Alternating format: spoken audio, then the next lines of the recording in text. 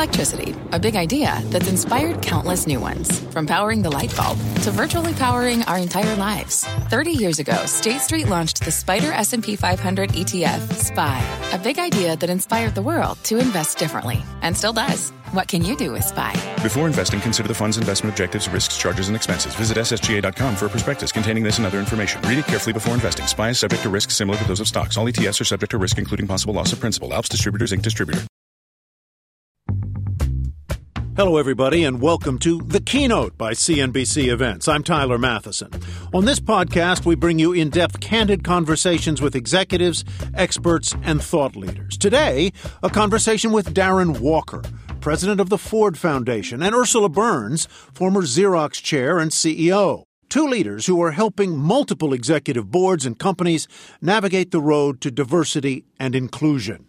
They joined my colleague Andrew Ross Sorkin at CNBC's Evolve Global Summit on June 16, 2021, to talk about diversity as the foundation of any company. Through responsibility, vulnerability, and resilience, these two leaders are embracing the tough conversations that transform corporate culture. Here's their conversation.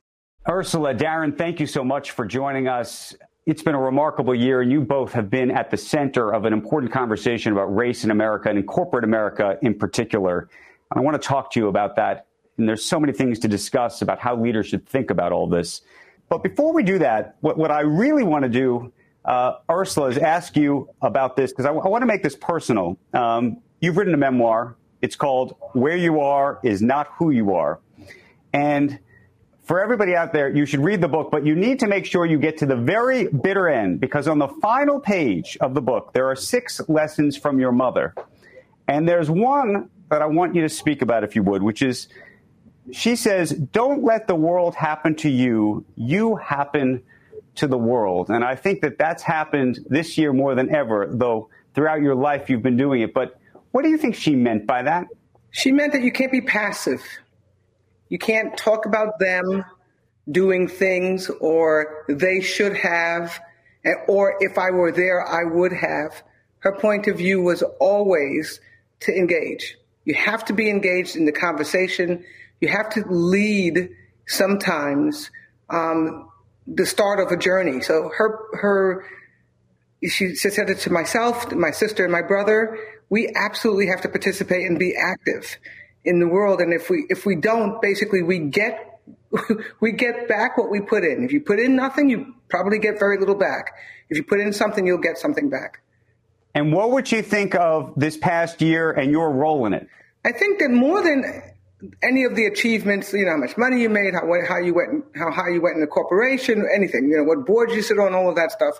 She was more proud. One of her other sayings was, your measure of goodness is how much you leave behind, not how much you take away. She would always say, leave behind more than you take away. And I think that what I started to do throughout earlier in my career, but I think it's coming to a crescendo this year, is to become even more obvious or outspoken about, on my behalf, but on other people's behalf as well, people who look like me, people who started like I did, and try to be a voice of reasonableness from a position of power, right? So people will listen to me now. I've kind of done a lot of stuff, so they listen to me. I'm on the Ford Foundation board, I'm on the Exxon Mobil board, so people say, oh, maybe she's worthwhile. Using that voice to say, let's get together. First of all, let's build something versus tear something down. Let's get together and let us try to be a better nation, a better individual, a better citizen, a better whatever, and participate. The only way to get there is if we help each other. There is no other way for us to actually solve the problems or address the opportunities we have without us working together. And I lived through 4 years, we all did, of really divisive language, of this zero-sum game of, I have to get what's mine. And it really troubled me. Because I know that's not how I got to where I am. That's for sure. I'm a product of all of the charity you can possibly get anywhere, and support that you can get anywhere.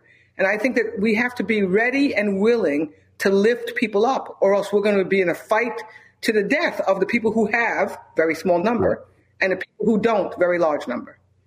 Darren, you've also been on the front lines of this issue, not just this year, but for a very, very long time. And you're on the boards of so many different institutions. And I know there have been so many difficult, hard conversations that have happened over the year. And I'm curious if you could speak to what those conversations are like, because I think that there's a sense of where the country would like to be, where leaders would like to take the country philosophically, perhaps. But how to get there is another issue. Thanks, Andrew. I think I'm honored to be here with my friend Ursula. And I think as I reflect on your question, there has never been a harder, more difficult time to be a leader in America, and certainly the leader of a public company.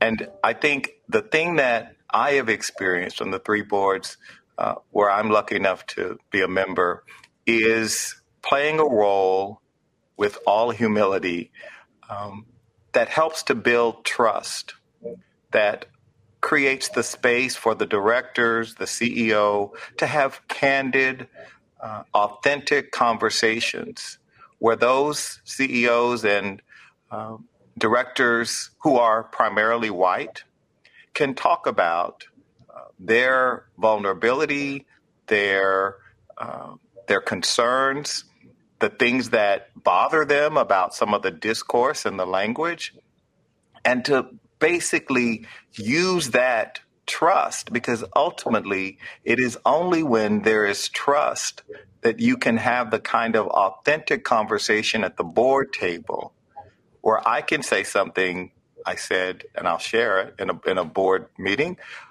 when I was making the case for why I shouldn't be the only black director. I said, I'm a token here. Everyone said, oh, you're not a token, Darren. That's not, you play a vital role, et cetera. What I was saying was the board was comfortable with one of me because boards have understood that when you have one, that means diversity. Now, diversity is truly being understood to mean not just one, that actually one is token. And the ultimate objective of the work that I am doing and Ursula is doing is to move from tokenism to transformation. And the leaders who are doing that best are leading conversations based on trust. And they also have the qualities of grace and compassion and empathy. And those are the leaders, and I see many of them among the leaders I deal with, certainly the three boards that I sit on at Square and PepsiCo and Ralph Lauren. Do you think that these conversations are truly honest? And I ask, and I'm curious what both of you think, because I have heard anecdotally conversations, and it often breaks down on race. I've heard white people, members of boards, say that they feel they can't say certain things in a board meeting. I've heard black people who are members of boards say that they don't think that they can say certain things, and that it's actually gotten more complicated, not less. I think that's because we're at the beginning of this journey, Darren described this journey of getting to trust, getting to candid conversations where vulnerabilities really come out on the table. I think the reason why people are uncomfortable, as they should be, is that we're all learning, right? We're all learning how to have a conversation that is not divisive, that's not divided, that it doesn't insult. So this is just, I think it's a phase that we're going through. The important thing is that we can't stop the conversations. We can't pretend that we know all of the answers. We have to kind of power through things and learn, just like you do socially, just like you do in your family. There's no difference. We're all humans in the room with different experiences, and we have to actually work together to get to a good point and a good conversation. I will say that not everyone actually truly believes, but that's okay. I mean, the people who don't truly believe will probably never come along. But I am convinced that we are at a point in a movement where there's significantly more belief and structure and comfort to have these conversations. And Andrew, can I just say, I agree with you. Let me be really clear. I think there are many white business leaders, directors who do not feel they can say what they really believe without some stigma, some sanction to their voice.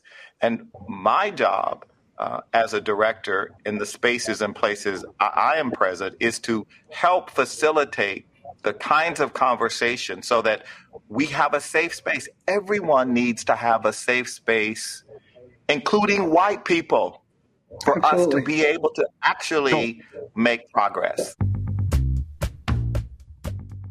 This podcast is supported by FedEx. Dear small and medium businesses, no one wants happy customers more than you do. So you need a business partner just like you. Like FedEx, who understands your passion for serving your customers because they have the same commitment towards you. That's why FedEx offers you picture proof of delivery, packageless and paperless returns, as well as weekend home delivery to 98% of the U.S. on Saturday and 50% on Sunday. See the FedEx service guide for delivery information. What's more, FedEx Ground is faster to more locations than UPS Ground. Trust FedEx for timely deliveries. See what FedEx can do for your business. Absolutely, positively FedEx. Support for this program is provided by Chevron. Methane management is a critical part of achieving a lower carbon future. Chevron is taking action to keep methane in the pipe. Their 2028 upstream methane intensity target is set to be 53% below the 2016 baseline. They're committed to evolving facility designs and operating practices. And they've trialed over 13 advanced detection technologies, including drones and satellites. That's energy in progress. Learn more at chevron.com/methane. The CEO of Snowflake recently made some comments about how he thinks about hiring and how he thinks about hiring related to diversity. And I think he came to his view honestly, and clearly there was a lot of folks who thought his view was offensive, and they took offense. And he immediately turned around and apologized for his view and said he didn't mean what he said. I mean, and this becomes this is the issue of sort of how do you get to that place?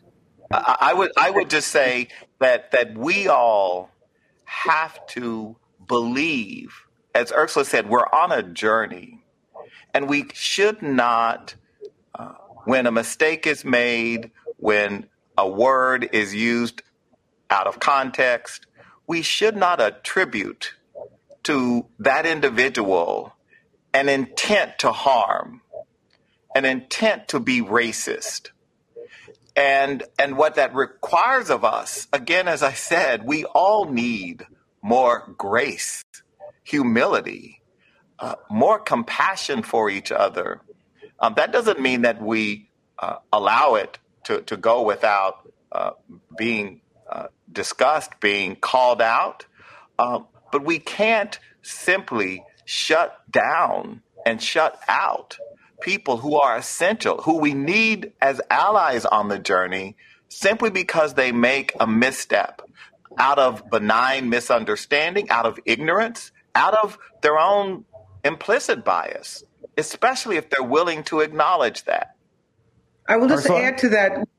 People need, I agree with all of the patience that we have to have, but leaders have to be a little bit smarter than some of them than they have been. It would be great if you actually tested out or thought or had diversity around you before you actually launched into a conversation, particularly given the situation that we're in, where every word is parsed. I don't want you to become totally defensive, but some of the comments are actual just, foot in your mouth comments. And you should be a little bit smarter, a little bit better prepared on that. So I do agree that we can't shoot everybody who makes a mistake. My goodness. I'd be dead. But literally, we have to actually have the leaders also have some responsibility to understand there's some paths that you just don't go down. Or before you go down, you should actually probably check with somebody who's been down that path before you use language that's inappropriate, before you use examples that are inappropriate. It's probably a good idea that you actually think about it a little bit. And if it's too far out on the edge, I would say shut up. Because the amount of time it's going to take for you to repair yourself is too much. I don't think we have to be overly cautious and kind of script every word. But some of the faux pas have been absolutely poor preparation faux pas. You both use the word patience and journey, but there are a lot of folks who also think this needs to move a lot faster. And I'm curious how you think about the speed of the journey, if you will. Darren? I think the speed of the journey needs to be yesterday. But I also understand that we're talking about human behavior, accreted cultures that did not pop up yesterday. So let us understand that we are going to be on a journey, and we are going to move, hopefully, at an accelerated pace to make the change. But the change has to begin at the top. And when you start to make those changes at the board table, in the C-suite, on the operating committee, it's remarkable how quickly you see other things change. That we know from the data. And so I think if we want this to move faster, let's look at the boards. Let's look at who's in the C-suite. And when that kind of accounting actually happens and the change starts to happen there, I think we're going to see cascading out a lot of change a lot faster than we think. Okay, before we end, I want to ask both of you the following question. Is there any great examples of either business leaders or companies or boards themselves that you either may be on or that you've been watching from afar that you say, you know what, that's the model, folks. Look at what they're doing. That's working. Ursula? I would say, and this is not to kiss up, one of the most effective and diverse boards in a very complicated organization that I'm on is on the Ford Foundation board. We were just talking about this. This is an amazing group of people who are unbelievably different, different backgrounds, different everything. So everything, different parts of the world, in a very complicated space. You know, eradicating inequality is not like easy to measure, discuss, and it operates very well. It's extremely diverse, and not only because Darren is on the show or because I am on the board. It's just a very complex organization that works very well, and the diversity actually makes it work better. I'm going to say another company, a public company that would surprise a lot of you, and that's Uber. Interestingly enough, the journey that Uber's been on since I've been engaged in Uber is one that I am very proud of. You know, we have a CEO and a board that understands where the company started when it went public, how this big a lift it had to have to get out of this place that it was in, and who is aggressive and risk-taking in their movement. They are far from perfect. We are far from perfect at Uber. Darren is far from perfect in his leadership and governance. The board is as well. But this is a place where we talk about the issues, where we're willing to kind of, in some places, hold your nose and take a dive in and see how it works and then come up. I'm really pleased with the approach of that company, even though it's not perfect. Darren, you can't use the Ford Foundation because it's already been used. I'm not using the Ford Foundation, most certainly not. I would say the three boards that I serve, PepsiCo, Ralph Lauren, and Square, the kinds of conversations we have at the board table, I can assure you that there isn't much inauthenticity or insincerity or people feeling like they can't say how they feel. And I do believe that part of my role has been to help encourage the environment so that everyone can say what they truly feel. And in each of those circumstances, with Ramon LaGuardia at PepsiCo, with Jack Dorsey at Square, and with Patrice Lovett at Ralph Lauren, we have a CEO who himself is prepared to engage and who genuinely seeks to understand, not lecture, not bring an ideology.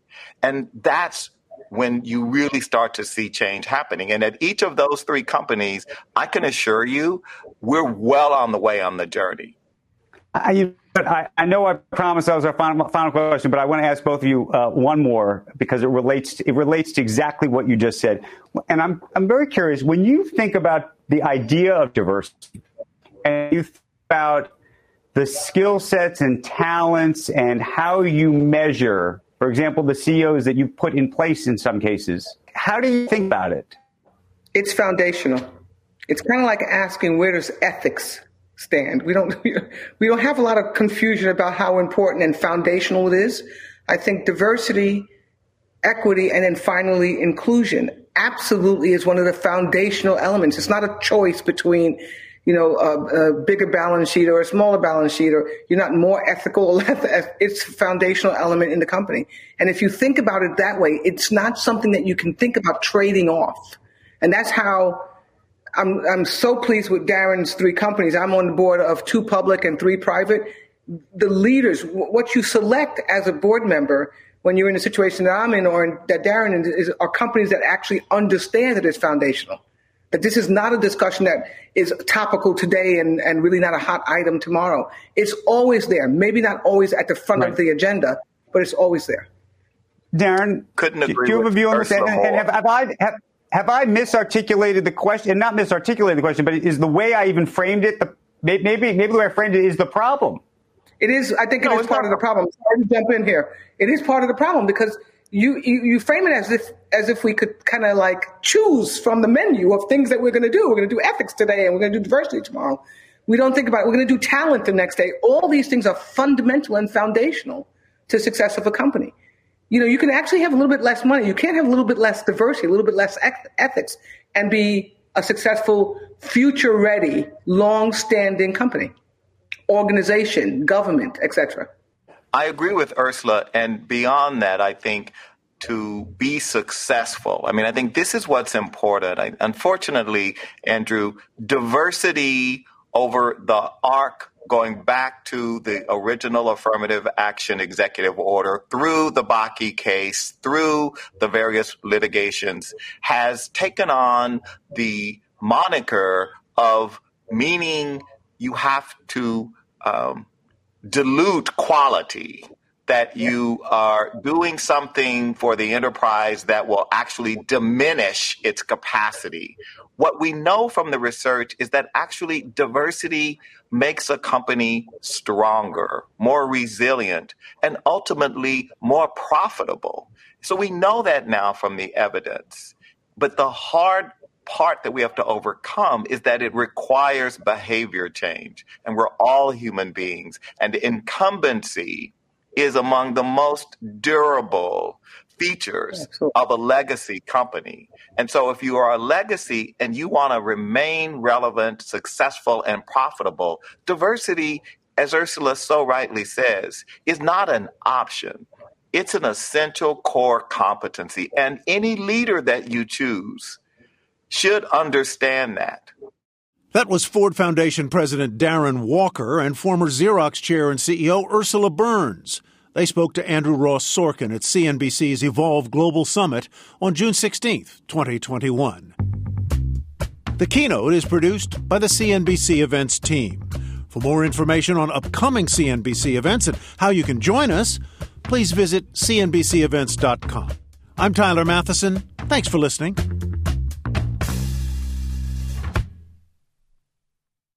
This podcast is supported by FedEx. Dear small and medium businesses, no one wants happy customers more than you do. So you need a business partner just like you. Like FedEx, who understands your passion for serving your customers because they have the same commitment towards you. That's why FedEx offers you picture proof of delivery, packageless and paperless returns, as well as weekend home delivery to 98% of the U.S. on Saturday and 50% on Sunday. See the FedEx service guide for delivery information. What's more, FedEx Ground is faster to more locations than UPS Ground. Trust FedEx for timely deliveries. See what FedEx can do for your business.